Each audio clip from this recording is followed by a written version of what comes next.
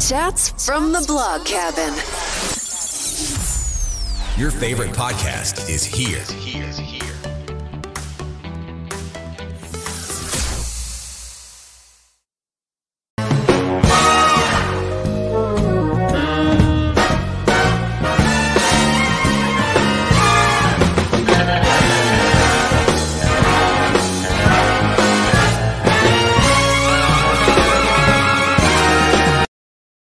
Hey y'all, welcome back to another episode of Chats from the Blog Cabin. You know, the show where I invite people virtually into the Blog Cabin to chat about life. And today we're chatting with Amy Liz Harrison. She wrote this amazing book called Externally Expecting, and it's all about how a mom of 8 got sober. And she actually talks about how her sobriety is like giving birth to a child.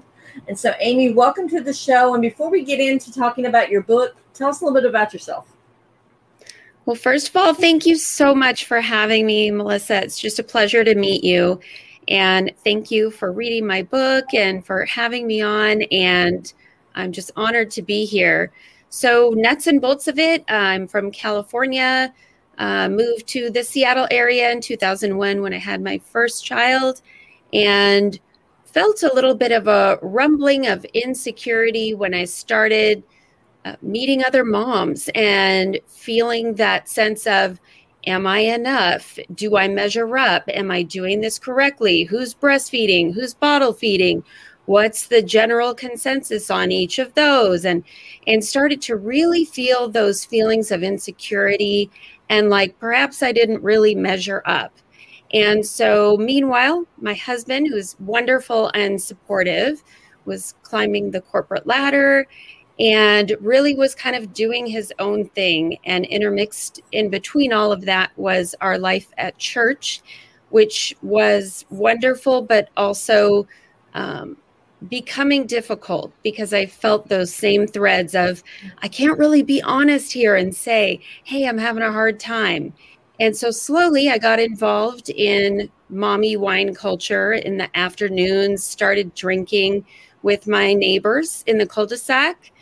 And then over time, what happened was I really began to sense that, oh, okay, I actually feel a little bit better and I feel like looser and more of a person when I drink. I feel like I'm not just mom cleaning up the spilled Cheerios all day, cleaning up, dirty diapers and laundry. And so what I did was I began to have a glass of wine in the afternoons. And this is when I had 4 kids.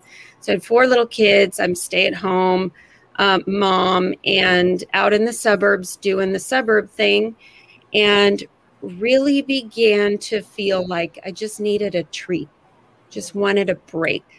And so that's when it all began to start. It wasn't super long before I thought, you know what? I'm not sure that I'm controlling this anymore. I think maybe this alcohol is controlling me. And that's when it started to get a little bit scary. I kind of thought that maybe I was just going through a hard time. I had these 4 little kids and I had some postpartum depression that I really didn't talk to my doctor about. And so what I did was thought, well, I'll just quit this pretty soon. This is just, I'll let myself have this treat in the afternoons for now. And then later on, I'll just pull it back in. And I sort of reasoned that that's what was going to work for me because I had started out as what is known as basically a normal drinker, somebody who, could have a glass of wine, take it or leave it, doesn't matter, and really just go about their business. And so I thought, gosh, I'll be able to get back there, no problem at all. And so that unfortunately wasn't true. And when I say unfortunately, it's actually not unfortunate because this is the best thing that ever happened to me, finding sobriety. But really, I just had that vacancy of soul developing where I did not know how much self-hatred was really developing inside of me. And I did not feel like I was somebody who was worthy of the life that I was given. If you looked at my life on paper, it all looked fabulous, but I had these resentments that were really starting to grow and really get some roots very deep in my heart. And those resentments were against my husband. I was resentful at my parents. I mean, you name it. And they were all of those people were nothing but loving and caring toward me. And, you know, we're not perfect. None of us are perfect, but I would take these instances that came up and it would be like, I blew them way out of proportion. And so I felt like the victim of life is how I would probably describe it best, is I just felt like life was just this relentless ocean that was just, the waves were knocking me over, knocking me over, knocking me over. And I really longed for a set of tools in a toolbox where I felt like, okay, I kind of get that life isn't easy, but is there something that's going to help me be able to stand up when these waves come and make it through without being knocked over? And I guess I kept sort of putting my faith in other people to do that, or in the church, or in, you name it. I mean, I tried all the, you know, I tried vitamins and supplements and all these different things to kind of make me feel better. And none of it was working. And I really felt that I just didn't know where to go from here. So I didn't tell anybody that I had started to drink more and more and more over those feelings of inadequacy and resentment. And for a little while, it actually worked, until I started waking up with consequences, feeling hungover and all of that, trying to overcompensate for the fact that I felt so terrible inside. So I became like a Disneyland mom type person, and really would sort of like, hey, okay, guys, let's go do this amazing fun thing that we kind of can't afford right now, or whatever, to just make myself feel better about what I was really doing to my family, who I had dreamed of having since I was a little girl. And now to watch myself sort of ruin it by the fact that I was drinking so much, I really just, I was scrambling, trying to figure out how I could not feel quite so horrific inside. And if I'm talking too much, just butt in at any time. You're actually really good. But your resentment, I remember one of the parts in the book, you were talking about how you were resenting your husband. He was trying to give you a break and take the kids away, like go to the grocery store or take them away so you'd have your me time. And you were resentment because he was getting praised for doing all that, for giving you that time. And it's like, you know, most dads will get praised, even though moms are the ones that spend the majority of the time with their kids. They don't get that praise. Yes. And you know, I'm not 100%. I'm not over that 100%. I mean, there are difficult things in life, you know, that sort of happen. I think, you know, moms, we all kind of know that we don't get the recognition that we sort of deserve, raising a whole new generation. And it's difficult at times. It's really the most thankless job on the planet, I think. But this was like a deep-rooted, swirling darkness that really came in over me, and I started to think, I just hate him. I just hate him. I hate my husband. And there were times that he'd come home from work or come home from something like that, from the grocery store, and everybody, oh, you're so wonderful, you know, telling him he was so great. And I just remember just this feeling of rage would come over me every now and again, where I just felt like, no one sees me, you know, nobody even sees that I'm a person. And I truly just really struggled with feeling totally overwhelmed and out of control with my anger. And, you know, it's not that bad anymore at all. Now, you know, something like that will happen, or a thought will pop into my head, And I can pretty quickly just reframe it and just go, okay, there's your old self kind of popping up to say hello, some threads of, feeling insecure or inadequate today. And that's all right. And then just kind of move forward into gratitude and be able to turn the ship around pretty quickly. So for that, I'm grateful because, it was going down a poor path during those days. Now, in your starting your drinking, did you see, looking back now, can you see the slow progression of everything, how it happened? And was there some ways in time form you think, I should have done this differently? I should have done this differently? It's a great question. And for me, I really do believe that it all unfolded the way it did because it had to. I had to be the person who experienced the consequences that I did. And what I mean by that specifically is by getting a DUI with 4 of my kids in the car. I had to walk through that. I had to have legal problems because I had this wall up that just, I was rationalizing everything and convinced myself that I didn't really have a problem. I really could. If I got some willpower together, I really could stop. And so, for other people maybe who experience, drinking too much or possibly fearing that they're drinking too much, it's a tough road. And I've been there in that there is this feeling inside, for me, this is my experience as somebody who would easily use the term alcoholic to describe myself, is that I just, no, I was not going to say a word about it to anybody else. Now, the people who may not have a problem and who may just kind of be going through a tough season and are sort of using alcohol to kind of get through that and cope and are trying to pump the brakes a little bit. I can't really speak to that, except that I did see one of my neighbors go through that. And what she did was she said to all of us, our neighbors, hey, I kind of feel like I'm not super comfortable with the amount I'm drinking.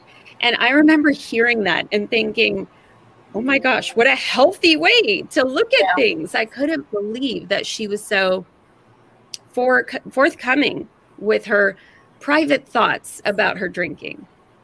Wow. So we have to take a brief commercial break. Can you read your book, part of your book, when we come back? I would love to. And that was the one thing I actually do not have. I'm in my daughter's place today so that I didn't have any distractions. So I apologize. I don't have it on me. All right. Not a problem. We'll just get back to talking once you get back. So here we go. Here's the commercial. Chats from the Blog Cabin. Hit subscribe and don't miss the next episode.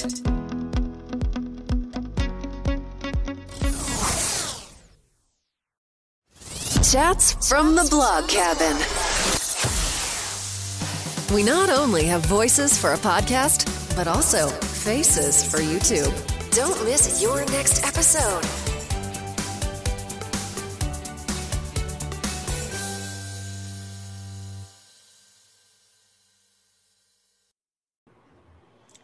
Do you feel betrayed by life, your body, or by someone that you love?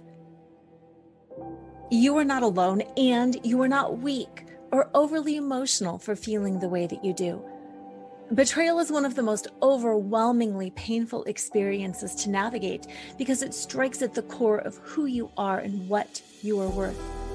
No matter how gutted you feel, there is hope. You can flourish, not in spite of your experience, but because of it. I know. After 23 years of marriage, my world was shattered when I found out that my husband had been cheating on me with 5 different women for 15 years. I lost everything that day, my identity, my worth, and the future I had worked so hard to create. While it was a long and arduous journey back to myself, today I know who I am, what I want, and I am happier and more confident than I ever was before. I've got what I call naked self-worth, which is the ability to see, know, and love yourself for who you are, not for what you accomplish or for who you are in relation to others. No matter what has shattered your heart, if you're ready to get clear on who you are, what you want, and to learn how good life really can be, then Life Choreography is for you. Even if you feel too old or are too busy because you have kids at home and you're in charge of everything. Life Choreography is a comprehensive 5-month, 5-step program that empowers you to strip out of your labels, roles, and scripts, and to reveal yourself as you are, not as you think you should be. To learn more, go to nakedselfworth.com and download your free guide that shows you how to untangle yourself from the past, reclaim your sexy, and start re-choreographing life on your own terms so you can love and be loved for exactly who you most authentically are. And we are back chatting with Amy Liz. Now, since you don't have your book, I want to read a part of your book that really resonated with me. It was toward the end of your book. Actually, it's probably the last chapter, I think, where your daughter is talking, your oldest daughter, and she's the one that has seen you through everything. And she said, and you guys were sitting there talking about, your whole family was talking about your sobriety, and they were celebrating you, and you couldn't believe it. And then she said these words, and it just, my mama heart went all out, because I have 3 girls. And she said, Mom, I get my strength and my grit from you. She explained how she wanted to get a tattoo of my sobriety date to serve as a reminder that she can do anything without escaping and go through any challenges. And I love that. And I love the fact that you also went with her to get that tattoo. Yeah. And so what did that mean to you? Because that probably was like a... Yeah. You know what? Thank you so much. Thank you for reading that. And that moment and the experience of going with her was so surreal. You know, it was one of those, I can't believe this is actually happening. I can't believe there has been that much healing in all of the destruction that I caused and all of the challenges that we had gone through. And it just, I mean, to have the closeness that I share with her and with all my kids, it doesn't make sense, right? Like, it doesn't add up on paper. And so, you know, I believe there is a spiritual element, a supernatural element that has really just guided my family through all of that process over the past 10 plus years. And, you know, it's been incredible, and I wouldn't change it. I don't, of course, know what the journey would have been like had none of this happened, but I can tell you this, recovering out loud in front of my family and my kids, I did not want to do that, right? I just wanted to hit the pause button, go get totally well, and then, you know, come back to my family and everything would be fine. And that's just not how it was for me. They watched me struggle. In fact, I remember one time being at a restaurant, and this is kind of early days. It was definitely in my first year of sobriety, where I was still feeling a little bit not like I had my feet totally on the ground yet, not confident in all social settings and circumstances. And restaurants were particularly hard for me in the first 6 months or so of my sobriety. And so we're sitting there, it's like lunchtime, it's me, my 4 kids, that's it, just the 5 of us. My husband wasn't there. It was like a summer break day. And this waiter walks by, and he's got this big old frosted glass of Chardonnay, and he puts it right down in front of me. Well, he had delivered it to the wrong table. But the 4 kids all just immediately looked at me like, what are you doing? And one of them said, did you order that? I was like, no, I didn't. And I just remember this fear and anxiety just came right over me. It just washed over me like a waterfall. And I just turned to him. I was like, this isn't mine. This isn't mine, and he took it away and said, oh, sorry. And that was one of those moments of just like, I can't do this to you guys anymore. I can't let you experience those feelings of fear anymore. And, those were massive things to me, but they were small to my kids because they were just like, no, we're just kind of making sure you were okay. And just the resilience of kids and the fact that all they wanted from me was to see me get healthy, right? I did an amends process with them, and I believe there are a lot of different ways to get sober, but for me, it was through a 12-step fellowship. And so when I got to those amends and I made those amends, they're like, Mom, of course, basically they all said it in their own different ways. Of course, we forgive you. We love you. We just want you to be better. We just want you to be healthy. And that's an amazing thing, I think. So it's been incredible for me to watch them recuperate and convalesce in their own ways, which was like sort of nothing compared to what I thought they might go through. At the beginning, I thought, oh, I'm going to, make sure I have everybody's got to have a great counselor and all this stuff. And no, my responsibility was to work on me. Do you think it's because they were so much younger, like maybe if they were teenager years, that might have affected them a little bit differently? Yeah, it's a good question. I wonder.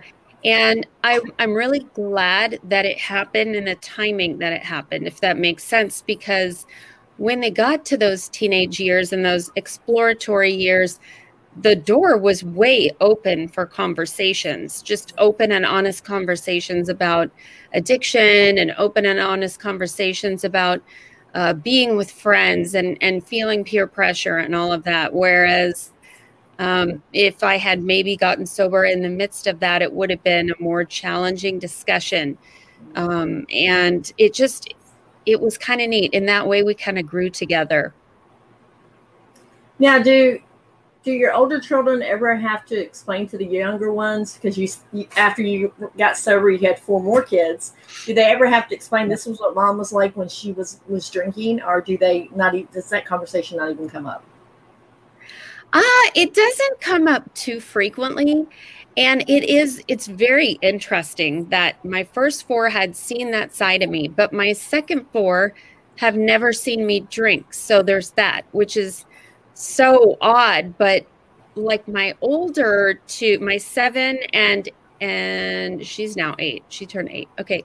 So my 8-year-old and my 7-year-old son, my 8-year-old girl, 7-year-old son, they are the ones who are like, Mom, you're in the no alcohol club, right? And I say, yeah, I am.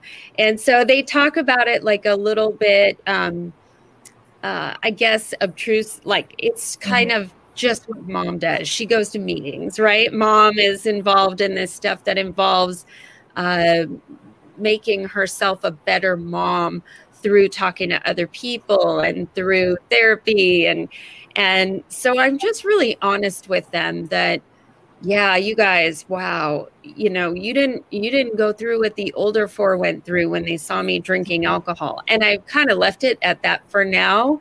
But I know when they can handle more and understand more about it, I'll definitely come forward with all the details and share with them. That was my big deal too, was with the book, just being able to have my kids hear things in my own voice. So it wasn't just some story that down the road generations from now, oh man, your great grandmother, she did this horrible thing, So, yeah, so it was kind of a neat way to share my heart and preserve those memories as well. So that they know that addiction runs in our family and you can hit rock bottom and still it is possible. It is possible to quit. And I find that stuff inspiring and encouraging personally. So hopefully, it'll be there to help somebody down the road. So have the older 4 children read your book? Mm-hmm. They actually have not read it. My son, they know everything that's in there. Mm-hmm. So I actually sat down with them and high level went through every chapter and said, here's what's in the chapter. Are you okay with this? And all of them were super supportive. I don't think I would have been that supportive, honestly. If I knew that one of my most difficult, emotionally draining times in life was going to be in someone's book, I don't think I'd be very comfortable with it. But they knew that this was part of my extension of process of healing at the 10-year mark. It felt like it was time. And so I really tried to, I don't generally name them in anything that involves them specifically. And I tried to keep it pretty neutral and high level as much as it could be, but they all were very, I don't even care, Mom, whatever you need to do is totally fine. And I guess that comes from feeling confident in your life that, that person isn't who you are. It doesn't define you. And so I think it's pretty amazing. But my one son did start to read it, and he goes, Mom, I got into the introduction where you said, this is to my 8 babies. And he goes, I just started crying and I couldn't read it. Wow. And so I thought that was just so sweet. And he's like, I love you so much. And I'm so proud of everything that you've done to build a new life. And I was just so moved, and I started crying, and I thought, it was just, it was an incredible moment. So how hard was the recovery and going into sobriety? Because you said in the book that your husband actually takes you to rehab, and you, it kind of fails, and you come back, and that's when you get the DUI, and then you have to go back to rehab. What at that point was the DUI and the going through the court process? Was that the sobering part that you're like, I'm putting my kids in danger now? Was that your turning point? Yes, it was. My first time in rehab, I was unwilling to admit that this was a real problem and that I really was out of control. For me, it was a pride thing. It was very much, no, you don't understand. I'm this good church girl from this great background, and I'm just more stressed out than you are because I have 4 kids. I had all these excuses, and I really had an ego wall that was very thick, that I truly believed that, this doesn't happen to people like me. And I remember sitting in rehab and listening to different people talk about what they were going through. And a fair number of them had legal issues. And I was like, see, I don't have legal issues. I'm still married. I have a house. And I just kept justifying everything I could think of that made me not an alcoholic. And so it was when I got that DUI that I really admitted that night in the jail cell in King County Jail that I was an alcoholic, that I really, to my innermost soul, said, okay, yeah, this isn't something that is controllable. I'm really a sick person. And if I really want any kind of semblance of my life the way it used to be, I need to try. And I was really afraid of failing. That was the big deal, was trying to get sober, and failing was my big fear. And that's why I think I kind of never really gave it a whirl before, was I just couldn't picture my life without booze. And I would think about, well, what am I going to do when my daughter gets married someday down the road? I can't have a glass of champagne at the wedding. And, I'm thinking through all of these things instead of just focusing on, what, we're going to do this one day at a time. I'm just going to forget about all of that, and we'll cross that bridge when we come to it. And for today, I'm going to make choices that support a healthier me. And that is by not drinking. And when I make that choice of not drinking, and if I make it for me, it will naturally start to flow out of me. And my kids will be the ones who benefit from that. My husband will be the one who benefits from that. I mean, those are like the by proxy. For sure, I need to make my living amends and stay sober. But if I don't do it for myself, I don't think that it would have worked if somebody, because, that's the thing about alcoholism, right? Addiction is that it doesn't respond to reason. So you can have, which my husband did, have these conversations with me that were basically begging me, please stop. Please, do you see what you're doing to our family? And, I just really would promise from my heart that, oh yeah, I'm gonna get it together. I really am. I had a hard week or whatever. And really in my heart of hearts, I was beating myself up, but I didn't understand that the disease was going to require complete surrender. And I thought I could cheat it. I thought I could find the shortcut. And that resulted in a DUI. So that's when I really decided, nope, the game's up. I've got to try. I've got to try. Well, I think it's kind of, I don't want to say weird, but it was kind of like the turning points when other people started to be able to maybe be hurt by your actions, because you had what? You had broken your leg, and you had also broken your nose in the shower. I mean, and at some point that when you went to the hospital to get all these things fixed, the doctor even thought you were being abused by your husband at one point because of all these things happening to you. Yeah. And I just, again, never said anything about how much I was drinking. Never, ever did that come out of my mouth. I talked about, oh yeah, I have a glass of wine every night, but I kept it real high level. I was terrified that somebody would say, you need to cut down. Or have you considered that you might have an alcohol abuse problem? And I couldn't fathom dealing with that because I couldn't handle the thought of my life without alcohol. And so I just would completely blame 10,000 other things, went to that psychiatrist or psychologist, I guess. And, oh yeah, no, it's not my drinking. It's this, that, and the other thing that are my problems. All these, external problems that I was thinking were making me drink. If this, that, and the other thing wouldn't have happened, then I wouldn't be drinking as much as I am, is kind of how I reasoned it. And then I parroted back to any kind of doctor, or the time that I was in the hospital. Oh yeah, I just, for the broken leg, I just tripped.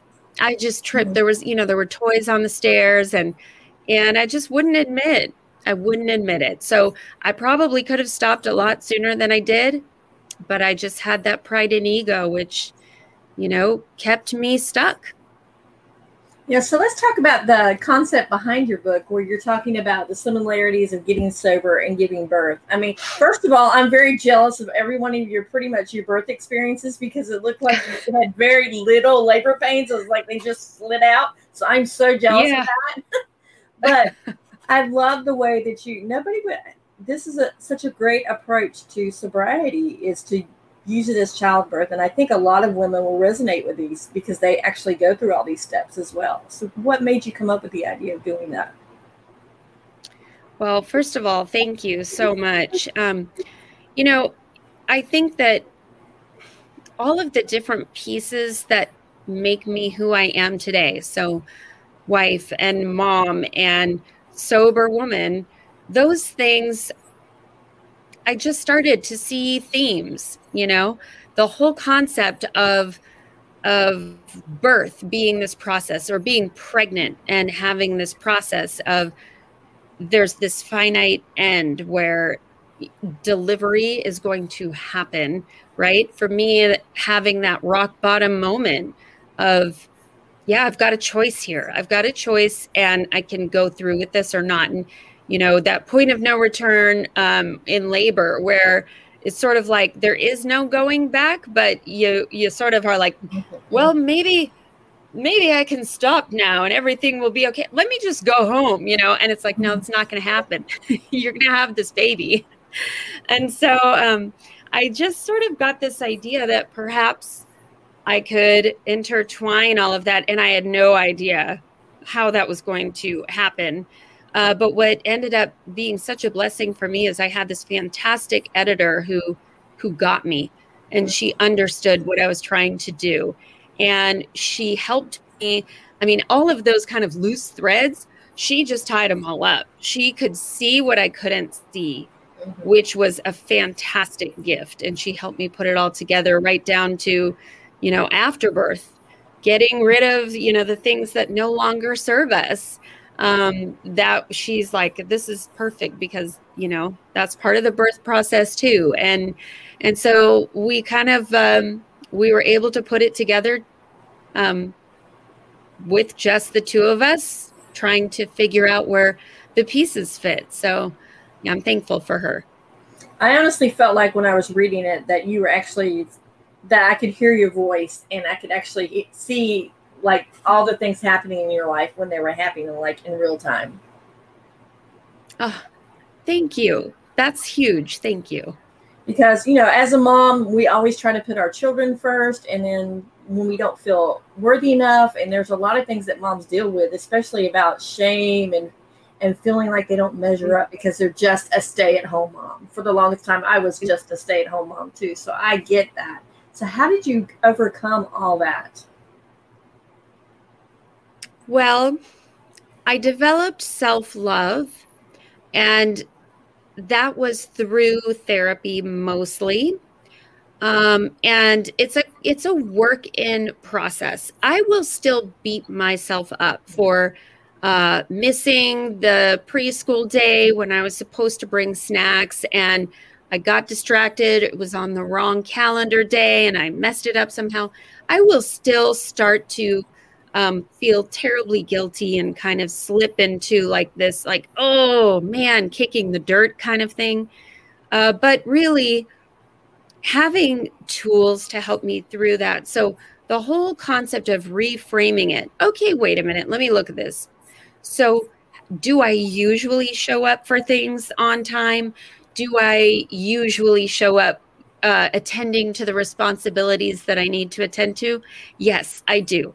So this was a mistake and they will understand. And so, coming forward with that apology isn't quite as devastating as it used to be back then, where I realized this is something that human beings do and it's okay. And just having that whole sense of re-looking at the situation through a new pair of glasses and really saying, okay, how important is this, by the way?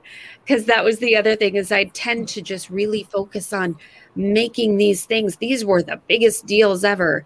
And it's like they're not, but I couldn't see that. And so at that time. And so for now, that's the stance that I like to try and operate from is, okay, let's just look at this from a different angle.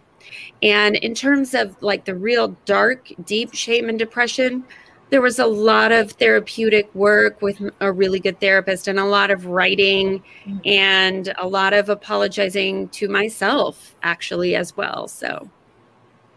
And looking back now, do you think right after you had your daughter and you started going through the postpartum and you had all these, you had your 4 kids, pretty much, what are the age difference between the 4 kids, the older 4?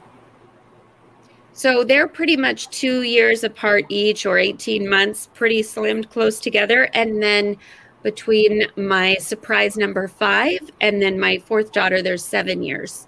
So okay. That's the big gap. So yeah. Do you think, looking back, if you had known it was postpartum, do you think your drinking would have got out quite as out of hand if you had gone and just admitted, hey, I'm not handling this so well? Yeah, it's a great question. And I don't know. I'll never know, the answer to that. I know that for me, that as well, for some reason, was a really big deal. I really did not want to admit that I can't possibly be depressed. I mean, maybe somebody's gonna, call my pastor and say, hey, we're worried about her. And that was a really big thing for me, that I was, again, filled with a lot of shame over the concept of that. And we were just starting to kind of come out of those stigmas at that point in time, where, it was really a hush-hush topic still, that not a lot of people were talking about postpartum depression and normalizing it. And so again, I thought, oh, well, this is just another thing that I'm not good at, is dealing with my emotions after having a baby and my hormones. And I just can't fail at this too. And that was an underlying thread that completely just was in everything I did, was this fear of failure, and adopting that sense of failure as well. And then, sadly, what happens is you start to kind of just hyper focus on that. And so that's all I saw. It was like, the more I focused on it, the bigger it got. Oh, see, I failed again. Oh, see, I didn't do that right. Oh, see. And so instead of looking at the failures, to turn it around, I mean, they're perceived failures anyway, right? But for me, once I started to focus on the positives started growing. And that was just totally unexpected for me, and such a gift. Like, I'd say, hey, that was pretty awesome. Like, when whatever, my kid did this, and then, I didn't have a diaper in the car, and the, meltdown was, I kind of just punted and I switched directions and I solved it by doing X, Y, and Z. All right. Like, I got some skills, and so I'd start to try and congratulate myself a little bit on small things like that. And, it grew. And so, yeah, I try and now just remain a little bit like with open hands, just to see, what is today going to bring? What is today going to bring, and how am I going to respond to it? Because I have a choice. I love that. And a lot of people don't think they have choices, but you do have choices.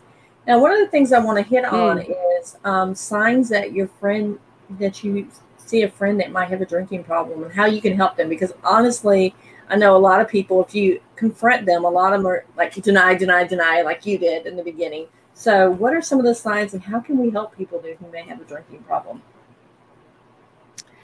Well, I think some of the signs are canceling plans a lot. That was big for me. I was either too drunk or too hungover. And I mean, like, constant canceling, not, the one-off, oh, my kid is sick, I can't attend, but just becoming very unreliable when they would like to be reliable. That's usually a pretty big sign. And then a real sense of unhappiness, like deep-rooted unhappiness and sadness, beyond being honest about life and how difficult it is to be a mother, but just a lot of constant crying when talking. That's probably a sign that something is off. Maybe not drinking too much per se, but that somebody might need a little bit of assistance or help. And then, probably the last thing I would say is just an inability to cope with life on life's terms, and constantly be wondering, is there going to be alcohol at this, that, or the other event? Like a play date, for example, showing up to a play date and there not being mimosas there is probably pretty normal. But for me, that was a freak out. That was like, okay, what am I going to do? Where am I going to get alcohol? How am I going to feel better about this? How am I going to escape these nagging feelings that I'm not enough? There's no alcohol here. And so constantly looking, when I went out to dinner with girlfriends, to, make sure we went to a restaurant where there was a bar, and those types of things. Now, what to do about it? Gosh, that's a hard one, right? Because you just feel powerless as a friend watching these things happen to someone you love, and, a close friend and whatever. And I don't even know if this would have worked for me, but I know it would have worked a lot better than lectures. Is if somebody would have come up to me and said, like, for example, I'm really struggling. The pandemic has been super hard and I've put on 30 pounds, for example, right? And I really found that I'm using other methods to cope with life because it's been so difficult. Can you relate at all? And just opening a conversation like that, I know would have helped me quite a bit, because I always felt below everybody else, which was one of the reasons that I hid. Was I had this pride and ego that kept me from saying I need help, but I also felt like I should be able to handle this. Why can't I handle this? And so it was this weird dichotomy and this weird paradox, which is very trademark addiction. But also, and I'll close it with this one, is that I feel a lot of times, like sometimes if we just approach somebody and just go, hey, do you want me to just listen to you? I'm happy to just hear you, And so the whole concept of when somebody does open up, to ask them, hey, would you like me to just hear you, or do you want me to help you? Are you saying that you'd like some help and you'd like me to do a little bit of research? Or the third one would be handle it. Do you want me to just handle this for you? Figure out, hey, you know what? You have this insurance. You could go to, spend 28 days in a rehab facility. If you felt like that was something that you might benefit from, we'll handle it. I'll figure out the kids with your spouse. We'll figure this out. And sometimes people are willing to do that, but it's just, we're all so different, right? And then at different stages in some of the things that we deal with. So to just be open and flexible and not make somebody try and fit into the box of what, I think is right or wrong is pretty key. Now, let's talk about the end of your book before our time is almost up, because I want to talk about how you went on the trip with your kids and came back, and you ended up, after going through all this with your sobriety, ending up with cardiomyopathy. And how is your health? Because that runs in my family, so I so sympathize with you so much. And that's what my grandmother died from, where my aunts died from. So I so understand that. So I empathize with you. So how is your health, and moving forward, how has that helped you? Oh, that is so kind. Thank you sorry about your grandmother. And it's a difficult health crisis, really. And yeah, it was pretty devastating to have that just kind of come out of nowhere, and to suddenly be in the hospital for 4 days. And, it's just funny as moms, right? We just power through. So I'm on this trip and I'm just powering through, and then got home and thought, okay, I better get some antibiotics. And really, with the information I have from my doctor now, like, I should not be alive. I should not have ever even made it back to the States from that trip. But, I had, in my deepest, quietest, darkest moments, I had thoughts of, well, maybe that's it. Maybe this is the end of my journey. And I was supposed to just have these 8 kids.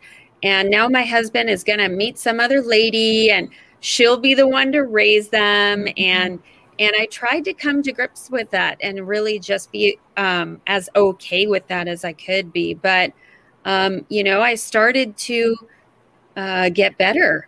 And I think one of the main reasons that I got better was I just refused to slip into this, like, I'm a sick person mode, because I knew that wasn't going to serve me very well. I mean, I knew the reality of my situation was not great, that my doctor had told me, hey, if your heart function does not improve within a year, statistically, it's not going to. And so having those really hard conversations, and then going to the transplant doctor over across the bridge at the University of Washington, all these surreal things. But I just kept sort of telling myself, okay, I can do hard things, and this is unfortunate, and I'm going to figure this out, but I just refuse to be that grumpy, scared, cranky person in the process, because if I died, I would hate for my kids and my husband and my friends to look back on me and just be like, boy, towards the end, she was really unpleasant, And so for me, that was the biggest deal, was if I do pass, how do I want to be remembered? I want to be remembered as a positive person. So I just kind of clung to that. And I think it kind of helped heal me, I'll be honest. I think it did. Because normally when someone's hit with a health diagnosis like that, that's normally the first thing they turn to is a drink so that must have been really hard for you. Yeah, I knew that there was nothing that a drink would make better. I knew it would just amplify all of my fears and sadness over the whole thing. So thankfully, by that point, it wasn't an option that I saw as a viable option.